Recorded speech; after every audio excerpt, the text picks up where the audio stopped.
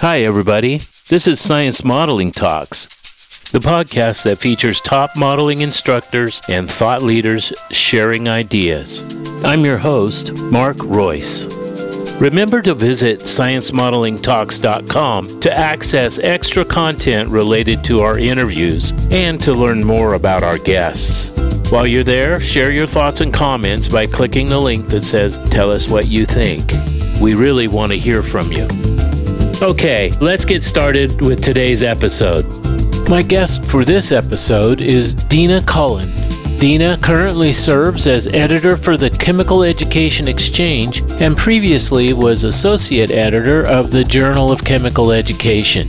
She also teaches as an adjunct professor in the chemistry department at Grand Valley State University in Michigan since 2016. She has taught chemistry, science, and biology for more than 25 years, primarily in middle and high school settings up through 2017. In 2015, the Michigan Science Teachers Association recognized her as Science Teacher of the Year. Deanna is passionate about supporting science teachers and working with authors contributing to the field of science education. Here's my interview with Deanna. Hi, Deanna. How are you? Hi, Mark. I'm great. It's nice to see you. You too. I'm really looking forward to our conversation today.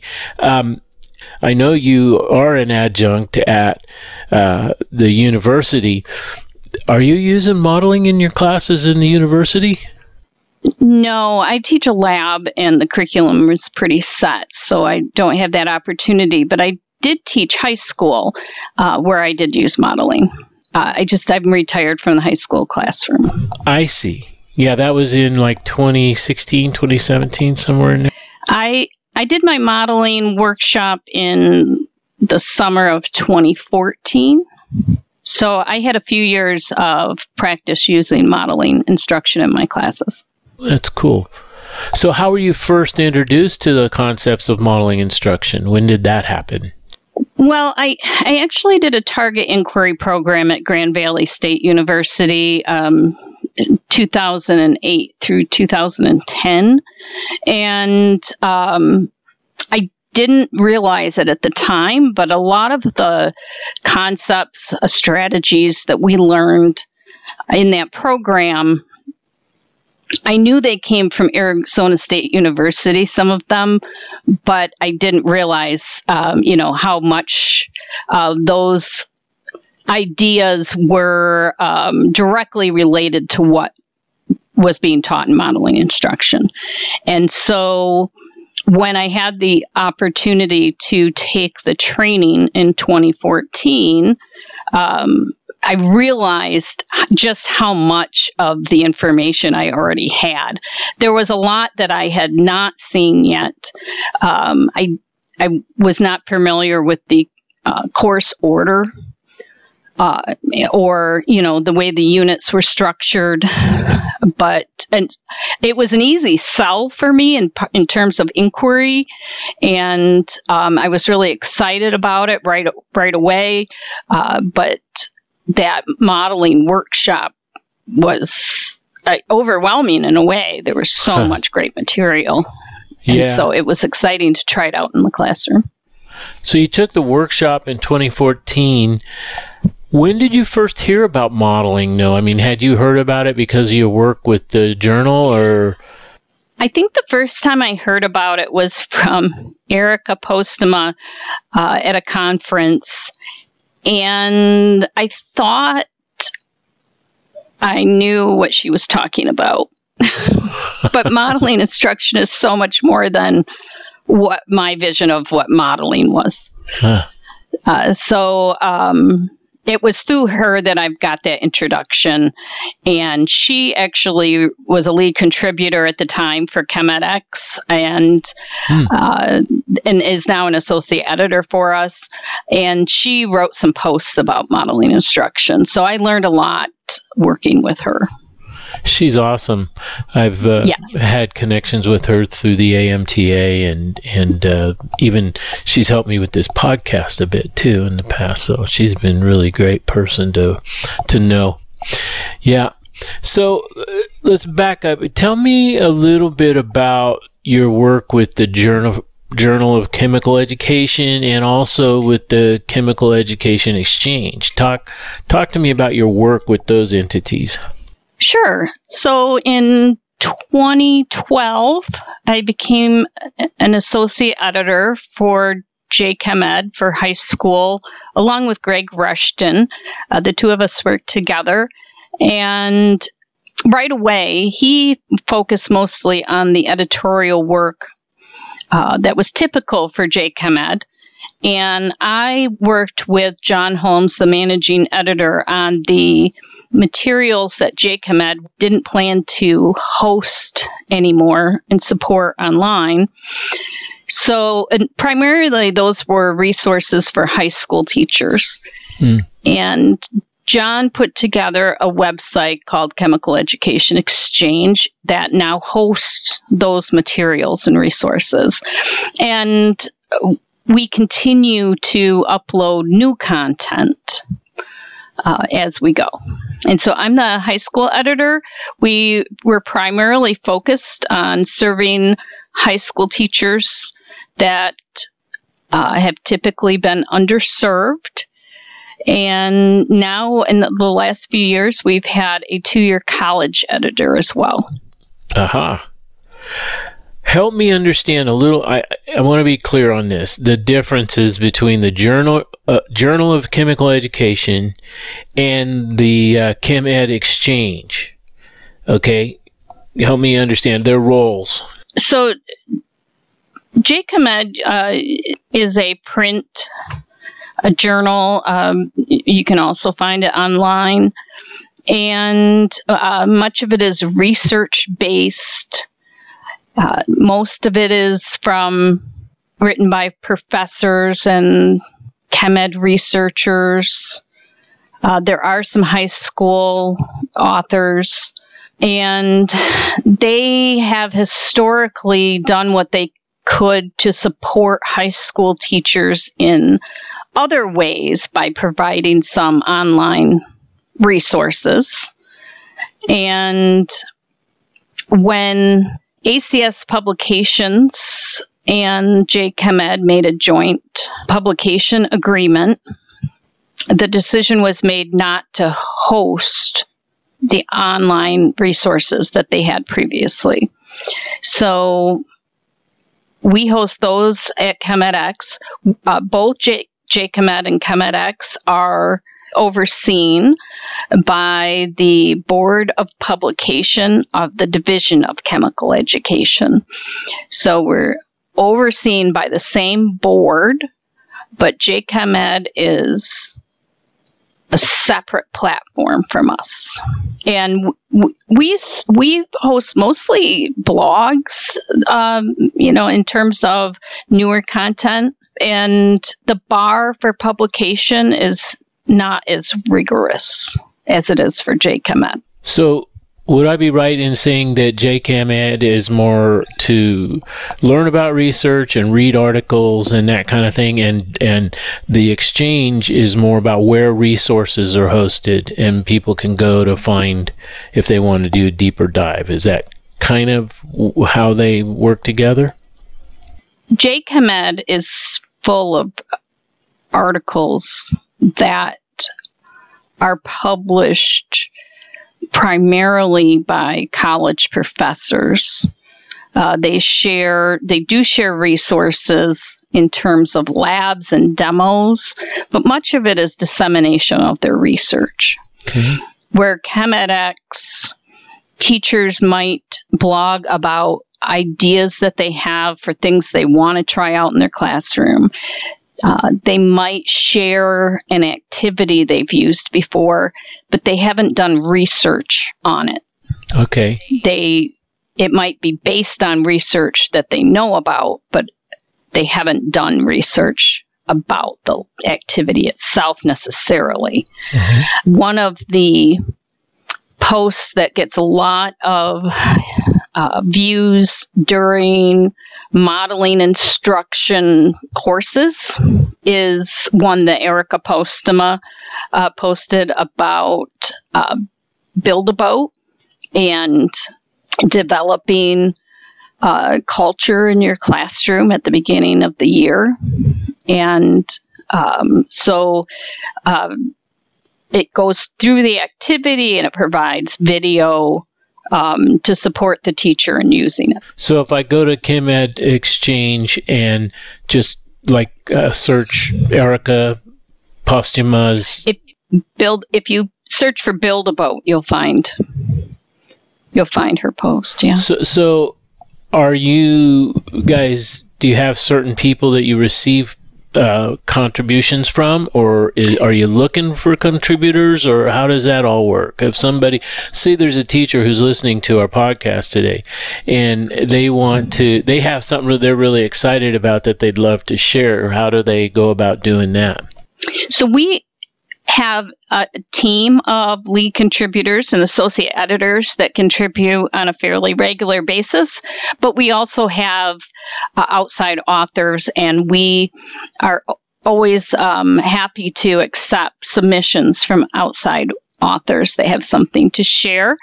There's a contribute button on the homepage of ChemEdX that will give a potential author the information. And if they just want to ask questions about the possibility of us publishing on a certain topic, they can reach out through the Contact Us button. That those emails come directly to me. And I'm happy to talk to potential authors and support them. I'm happy to receive a rough draft as well. So if you're a listener and you've got something really cool going on in your classroom that you want to share, this would be a good place to do it. So that's really Absolutely. exciting. Yeah. Cool. I know that through the years, not just with these, with JChem and ChemEdX, you've worked with a lot of other educators at a lot of different levels through the years here. Because as a teacher, I know you were involved in influencing other teachers and that kind of thing. Tell us a little bit about the focus that you've had through the years with working with others. And this is a very broad question, I understand, but maybe some high points for you, some things that you've discovered, learned, working with others. Anything stick out for you? So one of the favorite things about the role that I serve now is just having the opportunity to meet so many different types of educators at different levels, and just sharing passion for teaching is always exciting to me and inspiring and keeps me going. Yeah. I even though I'm editor for ChemEdX, I still adjunct just to stay in the classroom because I enjoy being with students and teaching. That gives me my fill there, but connecting with other educators is just a different type of activity that I enjoy. For most of my career, was the only chemistry teacher in a small district, and I didn't have anyone else to go to. So the idea of working with other chemistry teachers was always very appealing to me. And my work with target inquiry with Grand Valley was pretty instrumental in changing my career trajectory, because I got to work with so many other educators and learn from them. We're so much better when we learn from each other and support each other. And it wasn't long after working with Target Inquiry that I had the opportunity to work with JChem and ChemEdX and learn about modeling instruction and meet a lot of teachers there, which I'd have to say modeling instruction teachers are some of the most passionate teachers that I have worked with. Yeah. They have a great community. Very true. I'm not a teacher. My wife is. She's a AMTA modeler, and she's very passionate about her work too. Hey, yes. You just mentioned target inquiry. You said Yes. your exposure to... I'd not heard that term before. I kind of can guess what it is, but can you tell me a little bit about what target inquiry is, your work with it? I know you're involved with it at the university at Grand Valley State, but tell me more about it. What is the target inquiry program, and what is your work there? So Ellen Yuzerski and Debbie Harrington started Target Inquiry with a large grant, and it was designed to help teachers use inquiry strategies in their classrooms. And it was a long-term professional development program. It was 2.5 years from beginning to end. And each of us did research with a professor at Grand Valley that was not based on education. So I did mine on antibiotic-resistant bacteria. So I was immersed in a little bit of research and did a paper and submitted my work as an oral poster to a regional ACS meeting.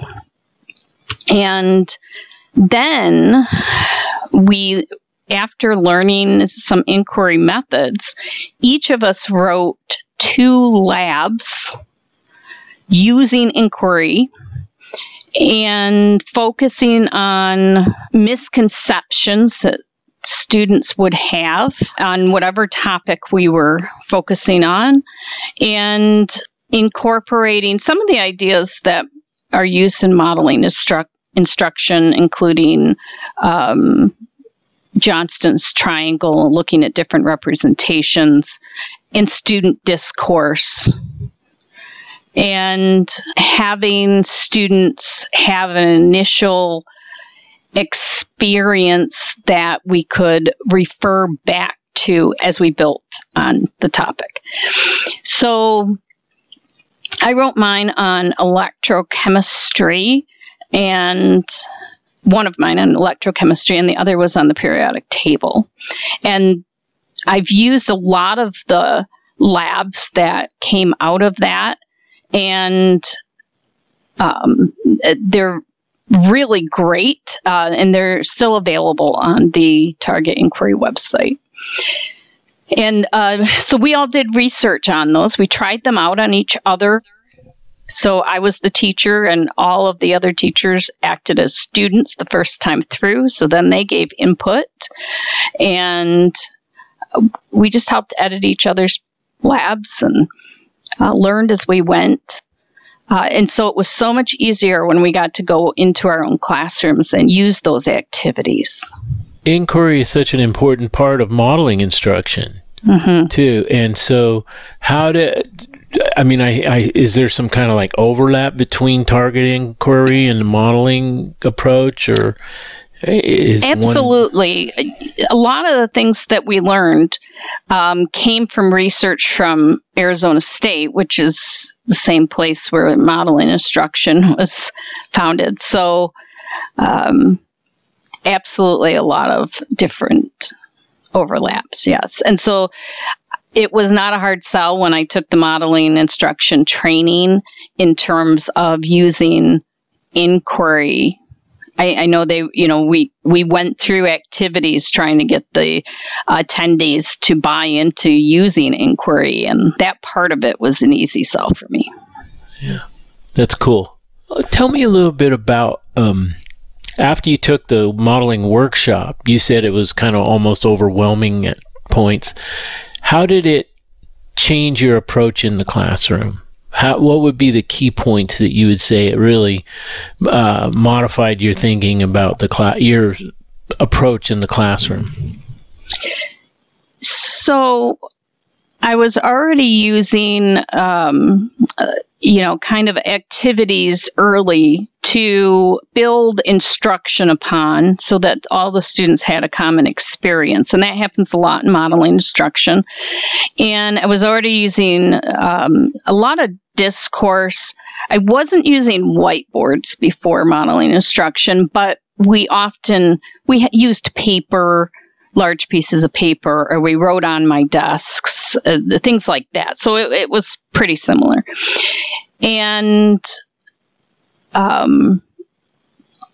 like I said, we were already using Johnston's triangle type representations. But the big difference for me was the order of the topics. And I was a little worried about it initially because I had done a lot of skimming of certain topics that modeling instruction spends a great deal of time on in the beginning of the year.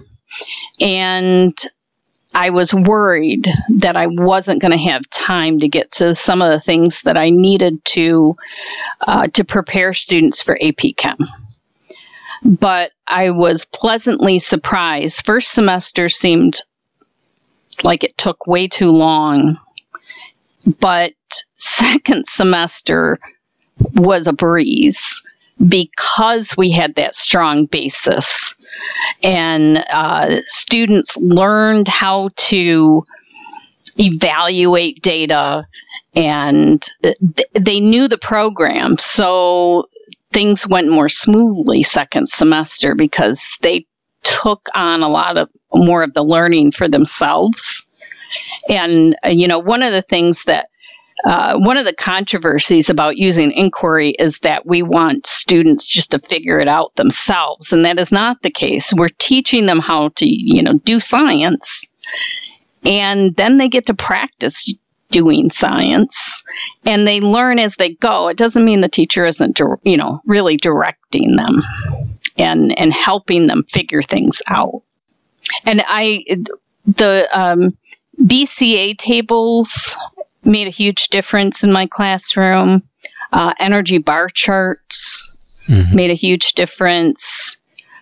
They seem so much more intuitive to me. I wish that I had learned them sooner because I felt like my students really benefited from those. You used the term Johnston's triangle. Yes. Many of my listeners probably know what that is, but I don't. So can you? Johnston's triangle, we look at the macroscopic, the particulate level, and the symbolic level. So we might have an equation that just shows something as simple as changing water from liquid to gas. H2O liquid yields H2O gas when you add heat. And you might have a picture of a boiling beaker of water as the macroscopic, and the particulate level, we would draw the particles of the molecules of water in the beaker while it's liquid, and then what it looks like when it's a gas. And there's a lot of misconceptions there because students might think that the hydrogens and the oxygens separate apart from each other, which is not what happens, of course. Some students might think that the molecules get bigger, but they don't. They just spread apart more. So it's a valuable way to look at things and help find misconceptions. When you ask students to draw those particle models, you can learn a lot about what their thinking is. In the work that you do, you're exposed to a lot of research information, especially around educational development. And so what have you learned about professional development opportunities in America for teachers? What are things that you're discovering and that you would, from your experience, be able to share with teachers about what they need to know about professional development? Well, as you know, the modeling instruction courses, they prefer that they're 3 weeks long, and that there's a reason for that. The teacher needs to be embedded and have time to reflect and practice and see the instructor model for them what they should be doing in the classroom. And the target inquiry program that I did, it was 2.5 years long, and the professors were doing research on us and how much we learned through that whole process. And their research showed that having extended time like we did really helped us to improve our teaching. And we actually tested our students using the ACS exams, high school chemistry exam. And they showed that our students improved over time through that process. And they continued to test our students a couple years after we finished the program as well. So I don't know that they have done that type of testing research through AMTA. I know that they have surveyed the teachers before and after their training, and they do have a concept inventory, I believe, too. Yeah. So I end up hearing a lot about different professional development opportunities at conferences, and I'm always interested in the fact that the research that came out of the Arizona State University that relates to modeling instruction is very often included in the professional development opportunities that are offered. So a lot of the people that are doing ChemEd research and promoting their own professional development are using the same concepts that modeling instruction are. That tells me that people are trusting it. I know that ChemEd has an annual conference that ChemEd hosts, or is it every other? There are two conferences that I go to. One is ChemEd, and I went to ChemEd 2023 this past year at University of Guelph in Ontario, and there will be another one in Golden, Colorado in 2025. Okay. This upcoming summer, I'll attend the Biennial Conference on Chemical Education in Lexington, Kentucky. The BCCE. And both of those conferences, BCCE, both of those conferences are the best PD conference that you can attend for a chemistry teacher. Oh, awesome. Okay. So 2025 is the next ChemEd conference. Yes. Okay. And you're going, are you involved in any other way with the conference? Are you teaching or doing anything? Well, as part of ChemEdX, I'm pretty involved. We give symposiums and we have a booth. But I'm also going to be the program chair of ChemEd 2025. So I will be very busy at that conference. Okay. So you're helping develop the program and bring in all your contributors and all that kind of stuff. Cool. Very cool. Okay, so why don't you give people a reason to tell them why they should be there? Well, for high school chemistry teachers, I always kind of think of it as like summer camp for chemistry teachers.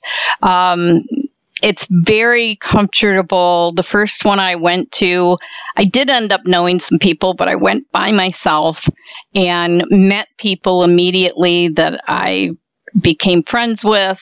And, you grow your network. There's lots of opportunities to socialize, and there are many different sessions you can go to. So if you're interested in modeling instruction, there are lots of sessions that will be offered, and there's usually some modeling instruction workshops available as well. But you can find them for just about any other topic a chemistry teacher would be interested as well. Cool. That's awesome. Deanna, before we go, let me ask you just what would be the one thing that you would say the modeling workshop did for you in your understanding as a teacher? Tell me about the big point that the workshop got through to you. So the overall picture for me was that we teach students to be scientists. Scientists make observations, they analyze data, and they form conclusions. And we know that scientists make further observations that will cause them to reanalyze and reformulate a conclusion. And that's what our students do in modeling instruction. So they're learning to be a scientist. There's built-in review for assessments because we're constantly revisiting old information and prior knowledge. And to help students build on that prior knowledge. And students revise their model of what is happening in chemistry or in the topics that they're covering constantly, just like a real scientist does on a bigger scale. So that for me is probably the big selling point. Yeah. Cool. Well, it's been a joy talking with you, and it's been very interesting. I know our listeners are going to enjoy, especially hearing your insights on the Journal of Chemical Education and the exchange online that you're the editor for. And I want to thank you very much for taking the time out of your very busy schedule to spend this time with us. I appreciate it very much, Deanna. Thanks, Mark. It was good to talk to you. Yeah. So we'll see you around. All right. Thanks. Okay. Thanks. Bye. Thanks so much for joining us on another episode of Science Modeling Talks. Head over to sciencemodelingtalks.com and you'll be able to listen to any of our archived episodes and access our show notes, which include guest bios, show highlights, and links to resources that were mentioned during the interview. While you're there, subscribe to our show so you won't miss out on any of our episodes. When you join this community through our email list, we'll send you a link to a lot of awesome resources from the American Modeling Teachers Association. Okay, so that's our show. As always, remember to keep striving for excellence in your classroom.